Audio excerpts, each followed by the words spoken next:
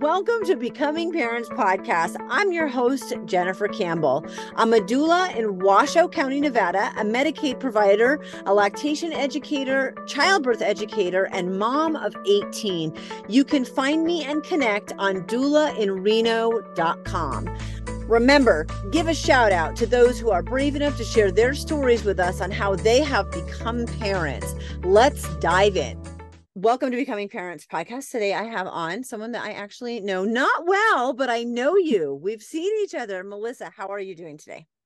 I'm great, and I'm really excited to be here. And it is nice to see and spend some more time with you as well. Yeah, I'm really excited about learning your story. Every time, like I started doing this special release of people in Northern Nevada, right? Women who are parents and entrepreneurs. And every time I'm like, how have I known you this long? And anyway, so it's really fun. It's a really fun thing. Jump in and tell me how you became a parent. Well, I became a parent by surprise. I was actually living away from my husband, so we were married and together, but I took on this really crazy job at the French pastry school in Chicago, Illinois, while my husband was a teacher in the Maryland, Virginia, DC area. And it was like a dream come true dream of mine, like a job that was offered. So I took off, left, lived into Chicago, came to visit on Thanksgiving. So I'd been gone since July. Um, and then I left and went back to Chicago and came back home on Christmas. So exactly, basically a month, and felt a little funny. And so I was home for 4 days and I took a pregnancy test and I was pregnant. So I found out on Christmas Day, and that was in 2010. Um, and so I was not supposed to get pregnant in any way, shape, or form. That was not what was supposed to happen. It wasn't the plan. My husband was elated, which was really nice to see. But being a woman working in the pastry and like food and beverage world and being a chef, it's pretty demanding and tough. And actually, what happened is I went back to Chicago to try and wrap up affairs and move back home. And in that process, ended up having a miscarriage by myself in the bathroom away from my husband. And so it kicked off this just interesting question of, am I ready? Do we do this now? He was so happy. My career was on a track. What are we doing? And so I moved home, licked my wounds, and decided that, yeah, I want to be a parent. And so we just took some time to heal from that experience of having a miscarriage, of sort of all the hopes and dreams that come with that and all the uncertainties. And then 6 months later, I got pregnant, and we did it in a space of like not really overthinking it. It was more just like, we're going to continue with our lives and whatever happens, happens. And so in October of 2011, I was pregnant and I gave birth to a very healthy baby boy in May of 2012. And so he is my one and only sunshine. His name is Max.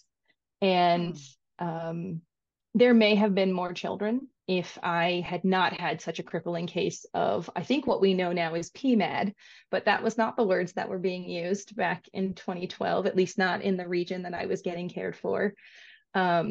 And I had all the signs and I said all the things about kind of struggling, not feeling like myself, feeling really nervous. And it never really, everyone just looked at me and treated me like it was normal.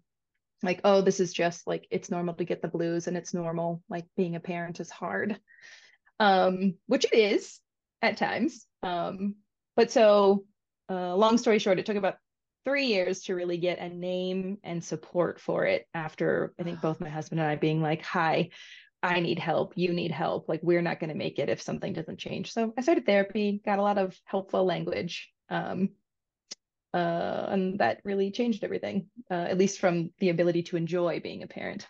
So that's the short and quick of it, of how I became a parent.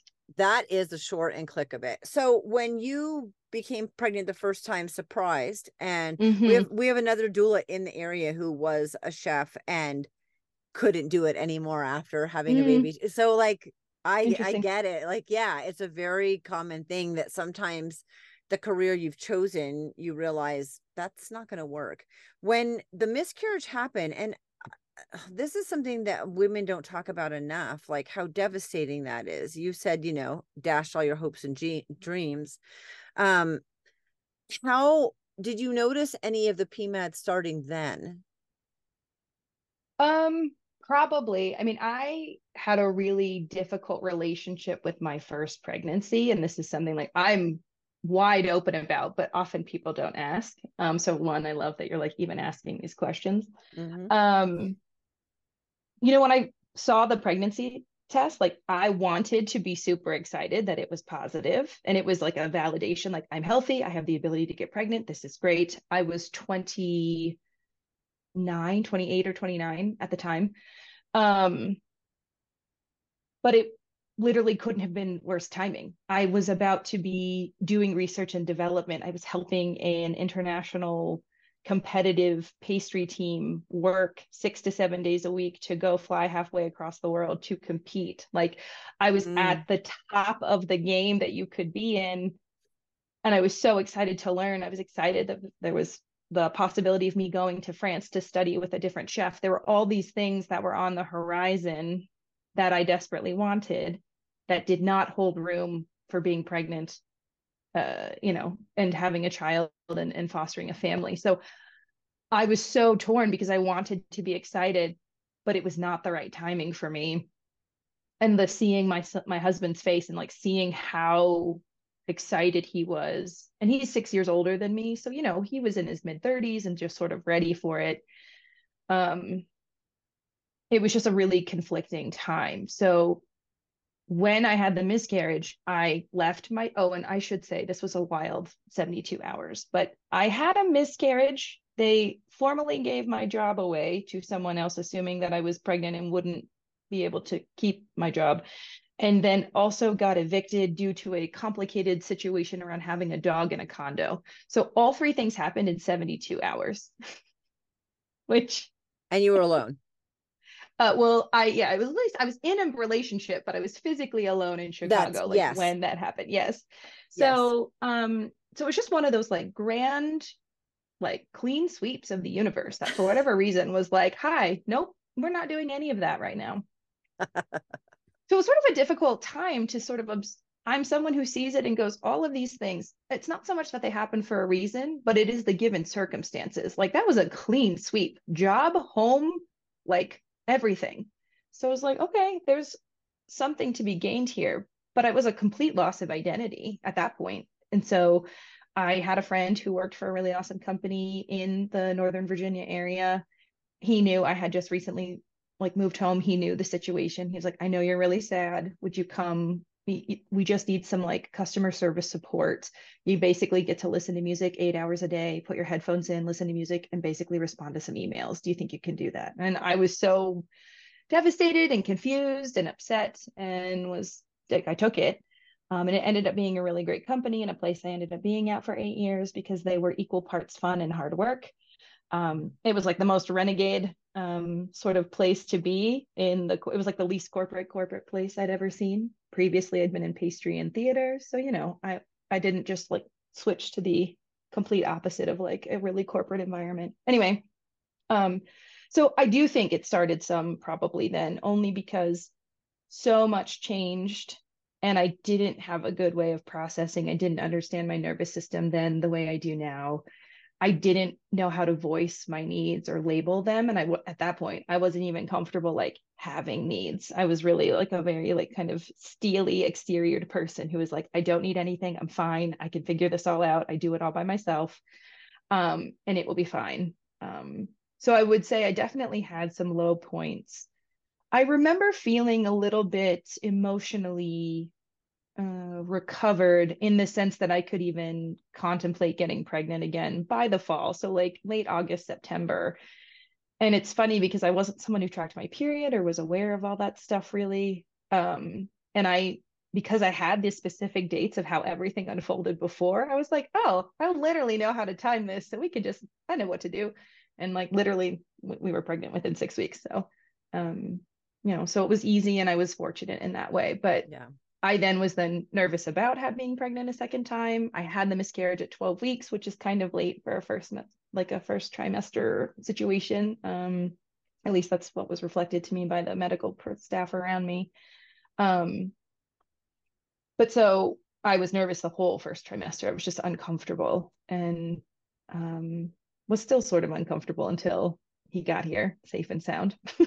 That was So my next question, because a lot of the times, and if something doesn't go really well, even mhm. subsequent pregnancies, but I would think especially your first one, you get pregnant again, and then you realize, oh, I have fear behind this Mm, same situation recurring. mhm. So I think that that's really, really normal. You had a lot of stuff going on. So, okay, you changed jobs, your husband's there, you decide 6 weeks is, I'm like, oh my gosh, that's very fortunate, super easy. Yes, yes. So the second pregnancy went fine. Everything was fine in the pregnancy. And how was that? Yeah, generally. So the first, I was very nauseous, like super sick. I didn't throw up. I just felt sick constantly for the first trimester. Second trimester, I got a lot of feedback that I was like the enviable pregnant person. Like everyone thought I was so cute, and I was like, everyone's touching my belly, and everyone's like, oh, you look so great. It was just one of those things that I really wasn't into a lot of that. And I was still actually very uncomfortable being pregnant. Like the idea of being pregnant, like I want a kid, yes, but I've not been around anyone who had given birth. I've not been around it. I wasn't raised in a big family, and it was just one of those things that was like, it feels like this giant black hole I'm about to jump into, that everyone says I'm supposed to know what to do, and like I'm supposed to know how this works, and I literally don't know. Mm-hmm. But so generally very healthy, felt good. By the end, they had one of my later appointments. He was, I guess breech is the term, and um his kidneys looked swollen, and so they had recommended, they were like, listen, as soon as he comes out, he needs to see a specialist about his kidneys. And they didn't really say much. They just said, here's the sonogram like file, please take it, have them see it, and he needs to see a pediatric urologist. So I wasn't like concerned, I just didn't really know what it meant, because they were so clear and adamant before he'd even like come out of me. Okay. um so I knew that, and it was like, okay, but generally he was healthy and it was fine. I ended up having a C-section, which was not at all what I wanted. And I think mostly because I didn't have anyone around me who knew how to advocate for like what I wanted. And I don't know that there would have been a different outcome. My uterus is, I think the term is retroflexed. So it's like almost completely like upside down. Mm-hmm. He was really, really, really high up under my ribs. He just like didn't really drop. There was no real pressure on, parts of the body to open up. And I think that there was definitely like an emotional component of me holding it in and holding it together. Ah, So I'm trying to remember I dilated, I think, like only, I can't remember the numbers. I dilated more than I effaced, but the amount of effacement was like almost nothing. Like they were just like, you are not opening up. Um, and it was weird because in the moment I was like, is this something I can control? Like I don't understand. And still don't have an answer to that, but I know I've done enough healing and enough work that I understand that I probably was just like terrified and holding everything in, and just not in a space of trusting, because I didn't know enough to feel like I could trust anything. So that's what I think happened. Ultimately ended up being a C-section, everything I didn't want. I was on Pitocin for 18 hours before with no meds. So I was on Pitocin for 18 hours with no medication. And it was when she came in after 18 hours, and they wouldn't let me eat. And I'm like using the combs, and I'm breathing, and I'm sleeping for like 10 seconds at a time, thinking it's been an hour. And my friend who was with me is like, you close your eyes. You've not been asleep. I was like, oh, wow, this is such a weird liminal space.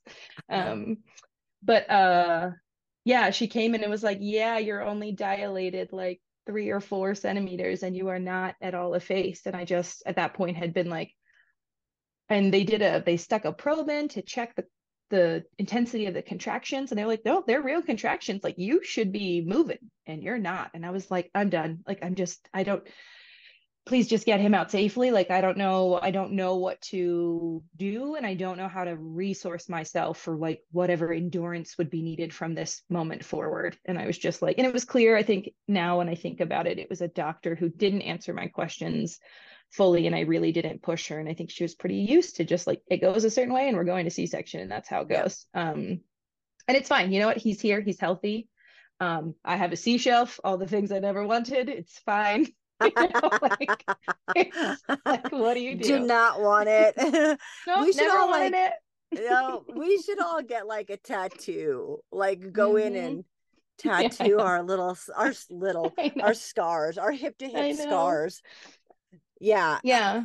And that makes things hard. I mean, when you have someone who's supportive, who makes sure the questions are getting answered and that you understand. I mean, look, if there's 10% of C-sections, the 10% rate is what there was 50 years ago, or, Mm, in other countries, and we're doing 33, although the hospital where we are at is closer to like 24, which is great. But mm. then you're like, okay, from 10 to whatever, that's 14 to whatever percent that are being done, where what else could we have done to Yep. mitigate the situation so that we could have a different outcome? And I think there's all of these spaces in what both of us do, I'm sure, that where it's like, it shouldn't be like that. How can we make the change? And it's really slow. So Oh, that's yes. unfortunate. I work really hard with my clients. Like, if you want the 100% natural birth and you end up with the C-section, which is the polar opposite, how can we get from here to here and you feel great about your decision? Like there wasn't, Yep. we've done everything that we can, and there wasn't another alternative that we knew about. So that at least if it happens, because I don't know if this was the case with you, this is kind of my next question. Sometimes we can feel guilt or failure, or Mm. our bodies aren't working, or like there's all insert things here, but there are negative emotions in a situation that really, in that moment, you couldn't have asked the doctor more things probably, or done anything Mm-hmm. like at some point Mm-hmm. this is going to move in that direction. So how did you feel about all of that? Yeah, I was pretty, I mean, I was super relieved that he had arrived healthy and they were like, yes, his kidneys are fine. He still needs to be seeing someone. So just to sort of clarify what that was, he had hydronephrosis of the kidneys at kind of a higher, I think it's on a scale of like 0 or 1 to 4. And he had a 3 in 1 kidney and a 4 in 1 kidney. And his ureter, upon further investigation, like a year later, his ureter also was like swollen and had some scarring. And the reason that that was a concern for a baby so young and so brand new is that basically it's like a reflux of urine. So urine sort of going out and then the little valve or whatever not staying closed. So then when he's done, then like urine that could potentially have bacteria is then like kind of getting sucked back up into the kidneys and then potentially infecting his kidneys, which as a newborn, like incredibly dangerous. And what they tell you is if he has an unexplained fever, rush to an emergency room. Like that was the guidance of having a newborn. It was like, I have this baby. You say he's fine. I have an appointment with a specialist in 2 weeks. And in the meantime, if he has a fever, rush to an emergency room, which was like, okay, cool, not at all stressful or worrisome, or like, I have no idea. Um, and he did a couple of times. He did like we did pretty well, and we got lucky in those first 2 weeks. Nothing crazy happened, but it took like 5 years total for it to resolve itself. And there were some interesting moments in the first 3 years. But so immediately after, like, yeah, it did feel like a failure. And, I'd read all the books, I'd done hypnobirthing. Like by the terms of hypnobirthing, I had failed everything and like not done it. Which, I have different feelings about now where I'm like, listen, I don't know that it ever would have worked for me, and that is okay. But it was a lot. And he was born 2.5 weeks early, and he was kind of small. He was tall, but he was just like skinny. And he didn't have tongue tie, but it's like he just needed a little more time to be a little bigger to latch properly. And I did not have the lactation support that I should have had, that I know I should have had now. And I should have been pumping right away. And so my milk came in, but he was not available or around or able to like latch and pull it out. And then I wasn't pumping enough in those first couple of days. I didn't understand. So we had a tough time, and he actually lost weight. I lost a lot of weight when we first came out. So then that feels like a failure as a mom. Like my Mm. job is basically to like keep your diapers clean and hold you and feed you. That's my only job. And I am trying to feed you, and you are losing weight. And now the pediatrician is concerned about you. Um, so we had to move to like half bottle, half breastfeeding at the very beginning, which was very difficult and like definitely felt like a form of failure. I went back to work I was very fortunate. The company that I worked for had a good for the United States, like meh for like what other countries have available, but good in the sense that I got 12 weeks and of time off. But 8 or 10 of those weeks were at like partial pay, right? So it was like short-term disability. But either way, like so much more than what so many other people get. So he was born in May and I didn't go back to work until like August, end of August. So I was really fortunate that I had time with him, but I was crushed as a human and I was suffering in ways that I didn't understand. And so it was actually a pretty painful time.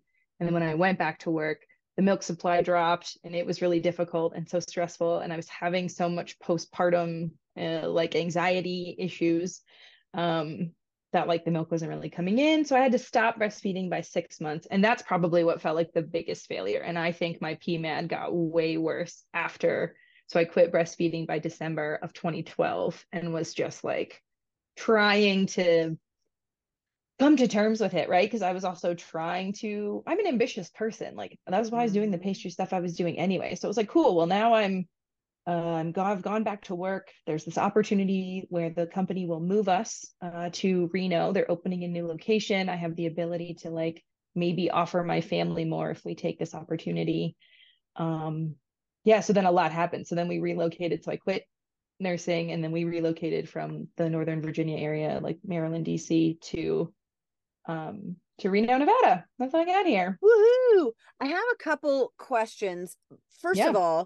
all your links to everything are in the show notes, and when you go to your website, it says sex, death, Reiki. Yep. Like I opened it up and giggled, just like I Yeah. just did That's now, the right? hope. That's Okay. the hope. So for people that don't know, PMADS is postpartum mood and anxiety disorder. So Mm, you're moving to Reno before he's a year old. So that was a while ago. And at some yep. point, because he's 11 now. So you've been here for Yes. about a decade. Yes. Okay. Mm-hmm.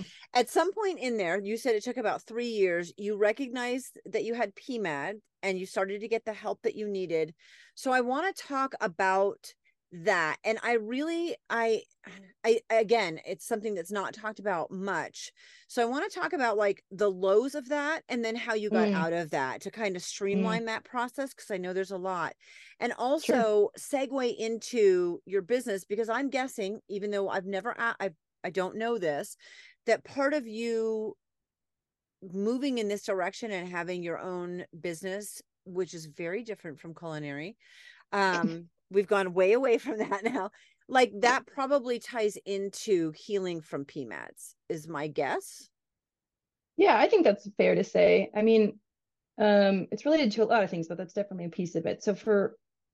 And again, what I'll say is like no one used the term PMAD, right? Like at this point, when I was seeing a doctor, like my OB/GYN after birth, they just were looking for postpartum depression. Like it was like PPD. Even the paperwork I had was talking about PPD. It wasn't talking about anxiety at all.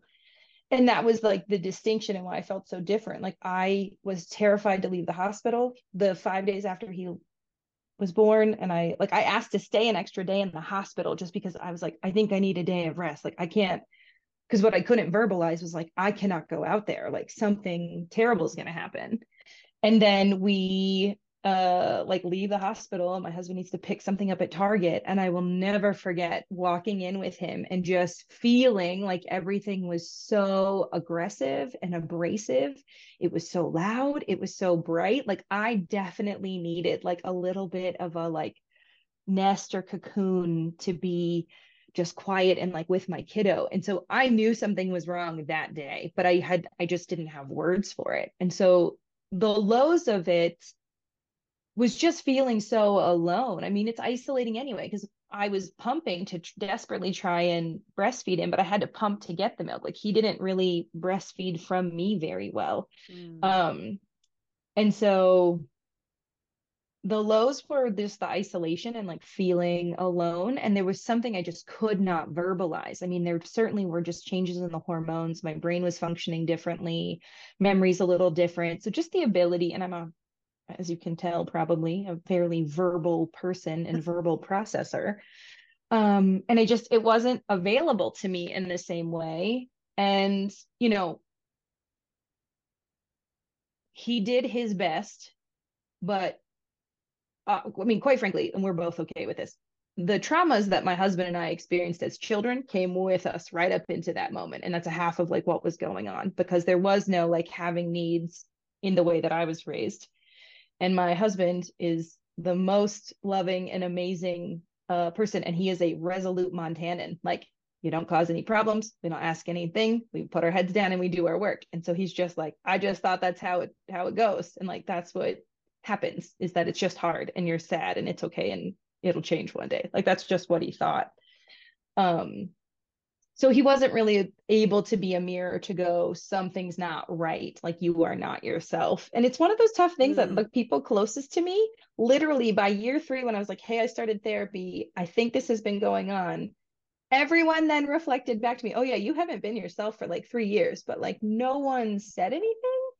And I have very close relationships. I'm not a person at distance with people. And so I think I've always, like, there's a little bit of a still like a wound there, but it's like a thing I don't understand. Like, how did no one say, hey, you're just like not yourself? Can we talk about this? But I get it. Like, it seems critical or it's hard to do. And so many people are not as direct and as assertive as I am. So the lows were just being alone. And it's almost like it was almost more painful when it came to surface to have everyone then tell me, oh, yeah, you've not been yourself. And we don't know what, like, it's just so strange. So I was like, why didn't you say something? Or like, what happened?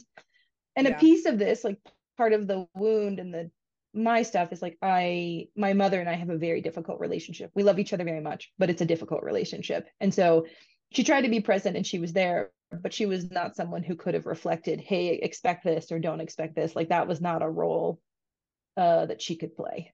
So it's just one of those things. It's like, it's just how it worked out. And I wouldn't change it because it absolutely taught me so many things. I mean, I was very sad. I was really overwhelmed. I didn't have words for the anxiety that I felt about everything, from just driving down the road to what radio station I had on, to which clothes he wore, to which shampoo we're going to use, or which soap I'm buying, or which household cleaner. Like, the litany of things that you have to decide is just a person who's functioning day to day. Everything became so like critical, and my brain would just go on this unhelpful spiral of what if, what if, what if, what if. Because in a lot of my healing in the last 20 years, I've also learned I'm neurodivergent and I have OCD, but I have OCD that manifests in a different way than what we sort of think about sometimes. And so it's about things have to go a certain way. So there's like a sequence to getting things done. And I do them based on like a certain outcome. So sometimes I go on a very quick spiral of like, well, if I do this, then this, which means this and this, and I want this, so this. And it's like, we're just trying to figure out what detergent to buy for laundry, and I have taken 5 minutes staring at an aisle in the grocery store, like just stuff like that I was like, this is all not helpful. What is happening? So I mean, I guess that's the lows of it. And Yeah. I came out of it. I had a talk therapist who did cognitive behavioral therapy. It was a good fit. She was a good fit for me for 5 years, and she helped me get through a lot. And at that point I was like promoting up and doing the like traditional American like corporate lifestyle thing. It was like, we bought a house, I have a job, I'm getting promoted, I'm running a team, I'm successful at work, I like my coworkers, I have a kid, he's in sports, like I'm doing all the stuff that says I'm doing it right. But like lots of things were missing all along the way. I just was like, is this it? Is this it? Oh, Is this yes. life? Like, and Yep. then feeling the pressure, I think, that comes with our gender and our society right now, and the way that I was raised, where I just was feeling ungrateful. And I was like, you should be grateful. Like, I'm healthy, I'm happy. But it was like, yeah, but I'm unfulfilled. Like, is there something wrong with me that I feel unfulfilled? And it really became this like deeper dive. And quite frankly, so let's see, at this point, 2012. So my husband and I have been married for 7 years. Around 2015, 2016, I'd gotten support and help post like birth, and we were in a better spot. And we'd also been together at this point. So 10 years of marriage in 2015. And our sex life was okay, but I sort of was thinking, be better than okay, right? Like, okay, like, and like, what is okay? Like, how do I casually ask my friend, like, hey, how often are you all having sex? Or like, and when you have sex, is it good? Or is it just like, hi, I'll take what I can get because the kid's asleep? Or like, how do I ask you this? And how do I just walk up to someone and be like, so do you do the same position every time? Like, is it the same sequence? Or like, do you only have sex in one room because for whatever reason, whatever magical chemistry, it's like, oh, like I'm just curious. And how do you even begin to ask people these questions? And so some friendships have the ability to talk really openly and some don't. And then but I just realized I had so many curiosities and I wanted a really full and vibrant life. And so I knew I was curious and I didn't really know how I was going to figure out more. And my husband, we were both in agreement that like, hey, we've worked ourselves into these patterns and we have two different styles or kind of frequency desires, right? So one, I'm a response arousal person. So like I will become aroused or realize I'm interested in having sex with you when I'm like, oh, I have something to respond to. And he is the person who needs to be attended to. So we have someone who's waiting to be attended to, and we have a person who's like, so is that happening? And then two, I have a very high sex drive, which, sometimes culturally, women are sometimes assumed to be those who don't want to have as much sex or like, and there's a piece of that might be true, right? And of course, then my husband is under some of the gender expectations of like, oh, you're a dude and like your masculinity is in your virility. And so you probably want to have sex all the time and like you're a boss at work and like go home and please your wife. And he's a much more energetic and sort of sensitive person who's like, I enjoy sex. I also don't need it. Like I can think that there are other things that mean a lot to me. And so that disparity in having a 4-year-old child and jobs where you're promoting up and trying to do all the things on the checklist just felt like it was lacking. So we knew we were in agreement. This isn't the way we'd want it to be. We love each other. There's got to be a different way. And so we probably spent like 3 years driving ourselves crazy, like trying to figure out how to make it good for us in our own way, which was fine. Everything from like, hey, we scheduled it. We will have sex on Saturday mornings before Max wakes up because we usually are awake by 6 a.m. So we got 6 to 7. Like this has got to happen, right? Or, oh, Friday nights at 8 p.m. after Max goes to sleep. We have from 8 to 10 p.m. This is our window for intimate time. So we tried scheduling it, didn't work. Tried being like, well, let's just try and have sex maybe more than once a week. Let's just see if that happened. That didn't work. Like the amount of things that we tried,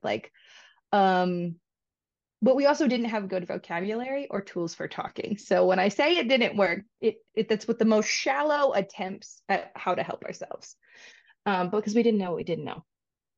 And then in 2018, a friend of mine, it was a couple, we were hanging out for the day. Our kids were hanging out watching movies and we were going to play like board games. And one of the couple had said, oh, there's this thing we're going to this afternoon that's like for couples and sex and sexuality. Do you guys want to go? And we knew them pretty well. So I was sort of like, yeah, sure. Like not even thinking how deeply intimate or like vulnerable a space we might be like going into with this couple that we're like friends with. So it was a presentation on the erotic blueprints. And it's a framework that was created by a woman named Jaya. And it blew my world wide open. I was a different person when I walked out of that class, a different person. And I saw a future that was possible with my husband because we had language to talk about it. It was the first place someone gave me language that I felt seen and I felt not crazy and I felt understood. So, briefly, it's the idea that there are sort of 5 categories, buckets, or like ways of being in relation to sex. You have people who are energetics, you have people who are sensuals, people who are sexuals, people who are kinky, and people who are shapeshifters. Each of these ways of being have superpowers and shadows. And generally, if we assume that a person experienced no culture, religion, region, or any other influence, that naturally they'd probably be a shapeshifter. but we fall into different behaviors and things based on what's approved by our society and by people around us and by the systems we're born into, right? So if like you grew up in the Christian faith and it is not okay to have sex before marriage, then like that's what you're going to do, right? Or if you're taught sex is only for procreation and not for pleasure, okay, that's the belief of your culture, but it's going to inform the decisions you make and what you come to know about yourself. I was raised Catholic. I had an okay relationship with my faith, but I didn't like a lot of the tenets and a lot of the things Catholicism handed to me, and had always sort of struggled with it. But so in this framework, it was sort of like, oh my gosh, the term shapeshifter, like as soon as the presenter said it, as soon as they said it, I was like, oh, I'm a shapeshifter. And I immediately understood why my husband couldn't find me in the experience of sex sometimes, and why I was making it difficult for him. Like it was the most beautiful realization. And quite frankly, I think without meaning to be harmful, my husband just was like, oh, okay, Melissa, like what, I don't know that he thought I was being dramatic. But I was sort of like, I literally could have sex every day. And I really do think he thought I was like being hyperbolic, and I was being literal. And it felt like I was starving. I was like, how do I explain to you that like I have these things and like my brain works better, my hair looks better, my skin looks better. Like if I have sex regularly, I'm more creative. Like everything is better. And also, it's not fun to turn to someone and feel like you're pressuring them or constantly poking them. Be like, hi, what you doing? Hi, what you doing? Hey, what are you doing now? Like, that's not fun or sexy at all. So anyway, so finding the blueprints was a place that was just like, there's a different way for us to talk to each other. More importantly, there's a different way for us to touch each other. And there's a different way for us to sort of meet each other in this liminal space of sex. And it's a place that we deeply enjoyed together. And there's a ton of pleasure to be had. But we were both doing things that were creating hurdles for the other, not actually honoring and witnessing our partner. And there was shame and discomfort with just the reality of the other person to unpack, right? Like I was feeling ashamed of how much I wanted to have sex. And just doing some of the work that comes with the blueprints to unpack my own shame and to actually decide, do I feel embarrassed about who I am? And I came to the answer, oh, no, I'm not. And so how can I talk about this differently? And what are the places and what are the things I need? So I have figured out that I'm a little bit kinky. I knew I was a sensual. I didn't realize how energetic I was. But I'm definitely a little bit kinky, and I'm a shapeshifter, and it's a ton of fun because there's like no limit to what's possible. But it can be really overwhelming for my partner. So I also now hold space that like, oh, it's a lot that I'm asking him to do, and it's a lot that I'm asking him to understand or how to meet me. So just finding That's that amazing. yeah, so I've been talking for a long time. So sorry. That's Yeah, that that's whole okay. thing. It's amazing. And it really, I mean, when you're with somebody for a long time, those things all shift. Having a baby, having a miscarriage, getting Mm-hmm. older, healing from Mm-hmm. a C-section. Like there's insert things here, working out more, working out less, all of those things. And you can lose that the way you feel intimate with that person, or it changes so much that if you're not like growing up together or making those changes together, Yes. it feels very 100. distant. Well, and I I felt want, divorced from my body yeah. after giving birth, right? So even just Mm-hmm. figuring out, oh, wait, how does my body feel? Like what changed? What's different? So even that journey for myself to like accept how my body had changed, Yep. to accept what it felt like, because even the period after birth, like what was sexually satisfying or the pathway into arousal was very different the first year after Max was born, and Yeah. then was different for the first 4 years, and then has Mm. since changed again. So even in that, like now what I know, it's like the pathway to arousal for like recently birthed bodies, birthing bodies, is like a whole, there's so much So potential there, but it's different. not attended, and it's also not talked about or attended to. Yeah. It's something I actually do talk to my clients about it and tell them that it's going to feel different and be different. And it's kind of exciting because if you're aware of it, it can be like starting over again Mm-hmm. without being afraid of like losing your virginity and stuff like that. But it can be like your first time again. And then you have breasts that are leaking and all like it's very Yes. different. And that can be uncomfortable or intimidating, or it can be really fun. And Yes. exploratory. And you're Mhm. right, people don't talk about it at all, and that's part of the problem. We could talk forever. We're both Check. talkers that could talk forever, but so I want to end on your business, because I so Mm. believe in shameless self-promotion, and I know sex is part of it. You have Hmm. sex, you're a death doula, and Hmm. Reiki. And so Yes. sum up your business now with Mm. that. Yeah. Thank you. Yeah, I work. So sex, death, and Reiki are all three places you go. They're liminal spaces that are portals to like really deep inner knowing and healing. And so between all of the things that I went through in my like time growing up as a young kid, the things that I went to as related to my birth, and then unpacking some of the shames and things I carried, like beliefs that were handed to me, the tools of sex, death, and Reiki, of the erotic blueprints, confronting and considering and being prepared for the end of life, and then Reiki as an energetic, like healing energy. Um, it's given me this space to sort of meet people where they're at. And honestly, the question is, where do you want to go and how do you want to get there? Because when we know ourselves, like when we deeply know ourselves and when we accept ourselves, I find that we show up in spaces far more confident and far more compassionate. And I think those two things are really needed in all spaces, at work, at home. So it gives you the ability to see someone for where they're at and say, I see you. And you being you does not diminish or change me being me. And so when you know yourself, because I think when you understand, when you truly understand a thing, there's no reason to be upset. That's what I have found. Um, so when I really understand where things are coming, where my husband's coming from as related to our sex wife, I'm not angry anymore. And I can now be a partner to work towards like behaviors and solutions that work for both of us. And so for me, I work with people in all sorts of ways, like couples that have been together for a long time who want to go from good to great. I don't work with couples in crisis. Like if you're at the point, like I often refer out for that particularly. So I'm for the couple going from good to great.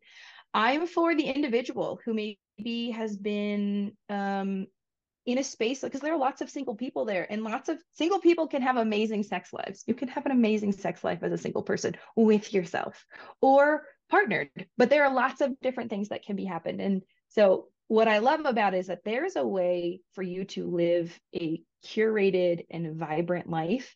And when you confront the feelings that you have and know yourself as related to sex, when you're clear about what it would take for you to let go peacefully at the end, and when you use the modality of Reiki to support those two things, I think people can have, like, I've never been more alive. I've never been more fulfilled. And I've never also been in a world that's been as challenging as it is today. But I know that there's so much healing and possibility um, in these three contemplations that I just felt impassioned enough that I was like, I'm gonna leave the job and I'm gonna go do this. Uh, I'm doing this. I'm doing this. So Melissa, thank you so much for being on and sharing. I'm so grateful for how open and willing you are to share. I appreciate you so much. no, well, thank you so much for asking the question, and it was a pleasure to chat with you today.